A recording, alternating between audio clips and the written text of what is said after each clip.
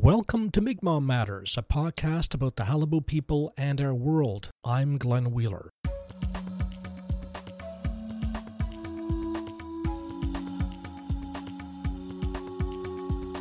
The Mi'kmaq practice of playing hockey appeared in colonial histories from as early as the 18th century, and the Mi'kmaq are credited with inventing the ice hockey stick. In 1863, a company in Dartmouth, Nova Scotia began to sell the Mi'kmaq hockey sticks nationally and internationally. In the early 20th century, the Mi'kmaq hockey stick was the best-selling hockey stick in Canada. By 1903, apart from farming, the main occupation of the Mi'kmaq on reserves in Nova Scotia was producing the Mi'kmaq hockey stick. The Department of Indian Affairs for Nova Scotia noted in 1927 that the Mi'kmaq remained the experts at making hockey sticks. The Mi'kmaq continued to make hockey sticks until the 1930s, when the product was industrialized.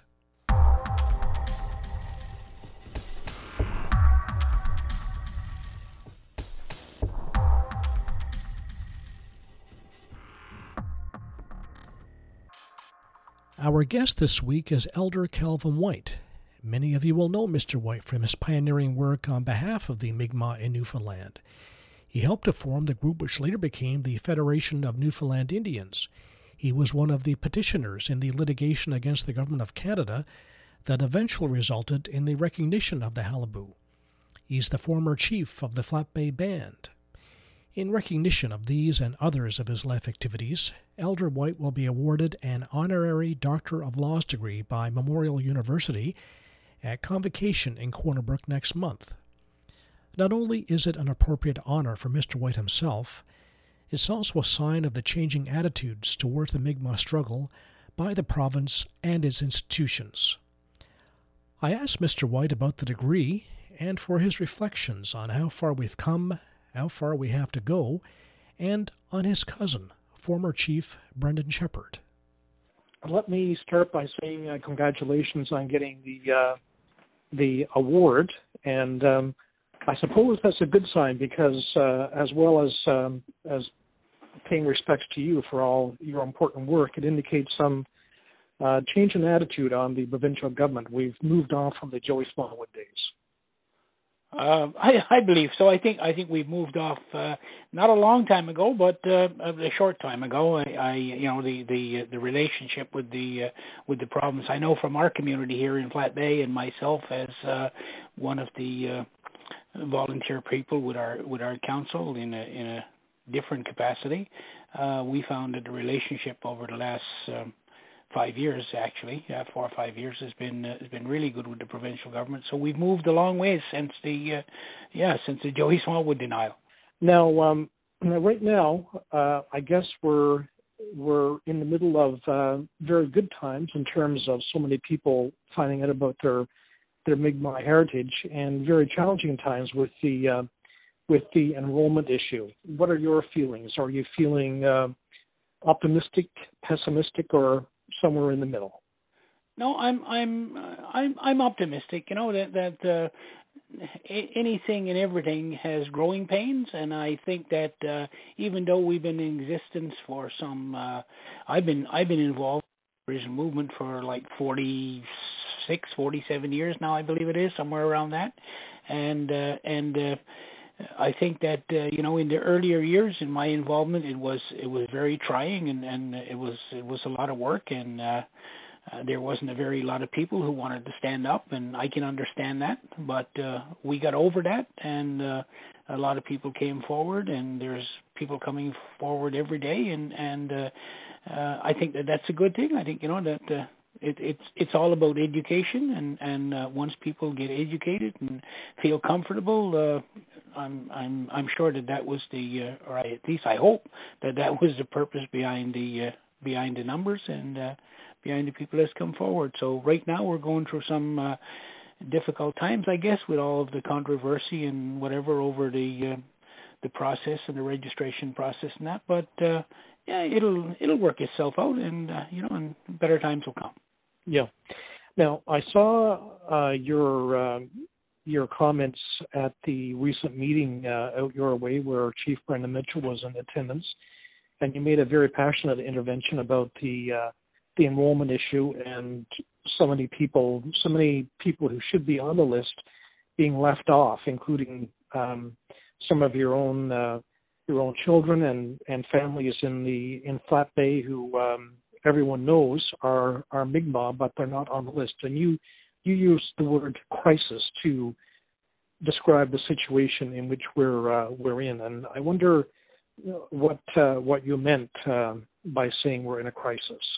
Well, I guess what I was trying to do, even though I realized that sometimes my passion gets the better of me, but I was very sincere, and I wanted to get a strong message to the chief, that this situation, and maybe crisis was not the proper description of it, but it is a very serious matter, and the fact of the matter is that yes, there are some people from our community who rightfully deserve to be on that founders list. No question about that. Our community was one of the two communities that were the surviving communities in Newfoundland with regard to Aboriginal identity and Aboriginal culture, and the other being Conne River. We were the cornerstones, if you wish, for this whole revival. And there were a lot of reasons why that happened. One, I guess, would be because of the isolation. Conne River was an isolated community up until, sometime around the 80s. Our community here was an isolated community till close to 60, sometime in 57, 58, before we had a connection to the outside. And with that kind of isolation, it was somewhat easy to live your own way of life, your traditional way of life, with not a lot of outside interference. Government were never ever concerned about us. We were too small and too minimum to make any difference. So once in a while a politician came in, but that was only during the election time, and you never ever see them again. So I call it a blessing to have been isolated, to have been able to maintain that identity, and while we along as well as the Conne River people, and while there was some integration, there was never any assimilation. We've always maintained, Aboriginal values, Aboriginal philosophy, Aboriginal way of life, and now to that night when I was speaking to Mitchell, realizing, that there are a number of our people who had no escape from their identity, even if they had tried to escape because of the upbringing and the lifestyles that they live. And apart from that, our neighbors weren't very generous with regard to allowing us to assimilate, even if we wanted to. So I was passionate, yes, but I was also hurt because I think that due diligence had not been done when the applications of the Flat Bay people, and of course other people too, but in particular in this particular case, because I was in Flat Bay, which is my home, and I was talking about Flat Bay people, is that somebody dropped the ball when it come to assessing the applications of those true Innu people who had always been Innu people from way back, and most of those people. And I realize I'm being long-winded here, but most of those people, not only did their grandparents, but their parents declared themselves in the 1945 census. So if you talk about self-identity, our people were identifying themselves here in Flat Bay before we even joined Confederation. Were you, I understand you were at one of the meetings with the chief and the Halibut delegation at Indigenous Affairs in Ottawa recently. Yes, that's right. Chief Mitchell asked me if I would come along and speak to the issue, and I certainly welcomed the opportunity, and I accompanied them, yes, to a meeting in Ottawa. And did you get the impression that there's going to be any significant movement from the federal government? And The impression I got was that I believe that the anomalies, and God knows there were many of them, I think that the anomalies is something that they were very sincere about looking at, and not only because not because there was any sympathy or anything from Indian Affairs, but for the simple reason that you just can't have twins, one person being recognized and the other one being denied, and you can't have 6, 7, 8-year-old children in the home being accepted and the parents being denied. These kind of things have to be certainly looked at because there was far from due diligence done on these files. And I got the feeling in that meeting that those people, realized that things that had happened here that was certainly need to be looked at. And while there were no commitments, and there was certainly a strong indication that would be given due consideration. And of course, the Federation of Newfoundland Indians has put in an appeal on its own on behalf of just over 3,000 people. So there might be, I guess, several thousand people who will be added to the current 18 when the anomalies are fixed and if the FNI is successful in this appeal. So we might be back toward the 24,000 that it was before this, before some people lost their cards. So that would make it the Qalipu one of the largest First Nations in Canada. But still, there'll be people inevitably, I guess, who will not get a card. And how do you think that will go down? Do you think that there'll always be a division between people with cards and without, or what do you see the future in that situation? I don't know. I don't really see a division between people with cards and people without cards. I see a throwback towards the government. I see people who are not going to be successful in obtaining a card. I see some of those people, many of those people, holding government and bureaucracy accountable. I don't think that they'll hold. Hopefully, they won't hold other people who've obtained their card accountable, because those other people have absolutely no control over this. It's not my brother's fault if he gets a card and I don't get one. So I hope that people are mature enough, and I think that they are, and that we don't start fighting with each other over something that we had absolutely no control over. So I'm that's not a concern. But it is a concern that if there are people out there, and I'm assuming that there will be people out there who are legitimate and who are entitled, if there's not a process that can be put in place to make sure that those people receive what they're rightfully entitled to. Do you think when all this winds down, that the interest will remain in Mi'kmaq culture, especially from people who have the ancestry but not the card? Yeah. Here's what I'm finding, and I'll be very honest and open with you. What I'm finding is that people who are very legitimate and have done their family research and have the historical documentation to substantiate their eligibility, what I'm finding is that those people have discovered something that they've become very proud of and want very much to be part of. And I don't think that is going to make a difference to many of those people whether they have a card or not. I think they're going to pursue the learning, they're going to pursue the involvement, and they're going to pursue their commitment and support to what I call the founding of our nation.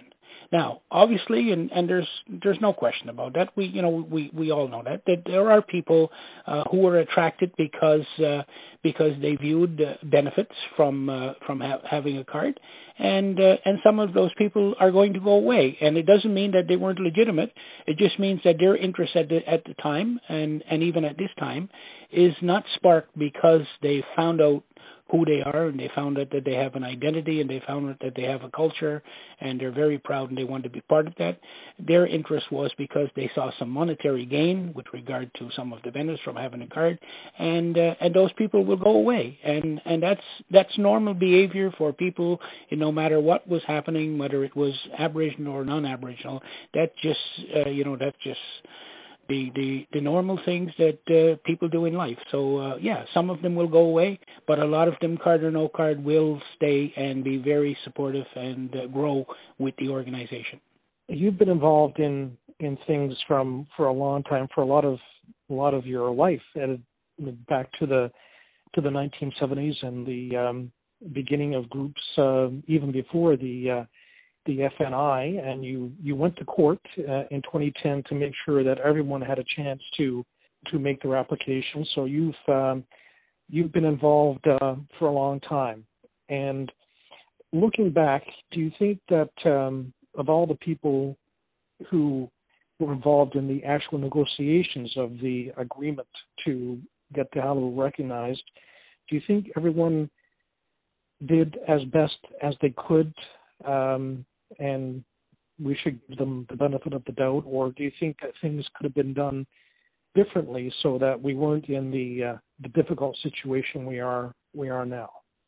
Yeah, well, I look at it from the perspective that I don't think there's any doubt that people did as well as they possibly could. I think that that's a given. I don't think that people went out and deliberately tried to create the mess that we're in now. I that's not a thought that ever crossed my mind. But I think what might have happened is that in various different cases, people were vulnerable. And perhaps there should have been a larger contingent with regard to looking at the process, because I sincerely believe that the government took advantage of the vulnerability of the leadership at the time and manipulated what they thought was going to be, an easy process with minimum numbers, because government has been playing this game for 150 years. They've been trying to get rid of Indians, and it hasn't changed. It's status quo. So I really think that government thought people were vulnerable, but I think that it may have backfired in this particular case, and now they have. They have a situation in their hands that I'm sure that lots of people up there are scratching their head on. Are you thinking specifically of the negotiation of the agreement in principle? The negotiation of the agreement in principle, that was something that was brought to the membership, and the membership supported that by large numbers. So the membership has to take responsibility for that, because they had a chance to have their say. However, I'll jump ahead to what I suspect will be your next question. When it comes to the supplementary agreement, the membership had absolutely no say or no involvement into that whatsoever, and I think that was a blunder. Now, the former chief, Brendan Shepherd, lives in Flat Bay, and Flat Bay, I think, is a place that's small enough that you probably see him around town. Have you and he had any discussion about how things unfolded and whether he has any regrets about the way things are? No, I don't. No, we haven't had any discussions. We exchanged greetings as early as yesterday when we were ice fishing together in the same area and that, but we never talked about the issue or about the process. And I'm sure that Mr. Shepherd has some regrets with regard to some of the things that has happened, because there are members of his own family that have been left out, and I'm sure that was never his intent. And actually, to be quite honest with you, Brendan is family with me. I mean, we have the same line. He's my grandfather and his grandmother was sister and brother. So most of the people here in Flat Bay are connected. And I doubt very much, and I wouldn't want to believe that as Chief Brendan Shepherd went out with intentions of leaving people out. That's the last thing that would cross my mind. And I'm sure that he's saddened by the fact that some of his own family, and along with many other people, of course, but some of his own family is out. Now, so going forward, the enrollment process, we're at the end of one stage, and people have put in their appeals, and I guess over the next year they'll hear back from their appeals and whether they're successful or not. So what do you see over the next period of time? Are you thinking that things will quieten down and people will just wait for the appeals, or do you expect other things to go on, other action in the meantime? Well, there'll be a small there'll be a small number of people, as there is in every society and everything that human nature is involved in. There'll be a small number of people that will continue to call names and insult people on Facebook and run off at the mouth. And these things are normal. This is going to happen. That's human nature, being what human nature said, but true. So some of those things will continue, but it'll continue on a minimum. The more intelligent people will, once the appeal process is finalized, which is only another couple of days, and that'll be the end of being able to appeal, those people will settle in now and they'll wait to see what the result of the appeal is going to be. And in the meantime, I would suspect, and I sincerely believe, that some of the people who've not been successful with regard to having the opportunity to appeal, but feel that they rightfully belong there, will look at court challenges, and I suspect that this is not over. I suspect that that's a quite possibility that it may be over for some of us who've maintained our status, and it may be over for some of the people who will retain their status based on their appeals. But this is a long ways from over. I see very lengthy court challenges, and I see this ongoing for a number of years. Mr. White, thanks a lot. Thanks for all your work, and congratulations on your award. No doubt we'll be hearing from you as the thing unfolds. Well, thank you very much, sir, for your call. Elder Calvin White speaking to me from Flat Bay. And the Bay St. George Powwow takes place in Flat Bay this year on July 14, 15, and 16. And that's it for the show. Thanks to Allison Baker for assistance here in the studio. Thanks also to Halibu artist Marcus Goss for permission to use Celebration Time. Follow us on Twitter at Mi'kmaq Matters. That's MIQ Matters. Check us out online, mi'kmaq-matters.blogspot.ca. Listen on SoundCloud or subscribe on iTunes. This is Glenn Wheeler. Till next time.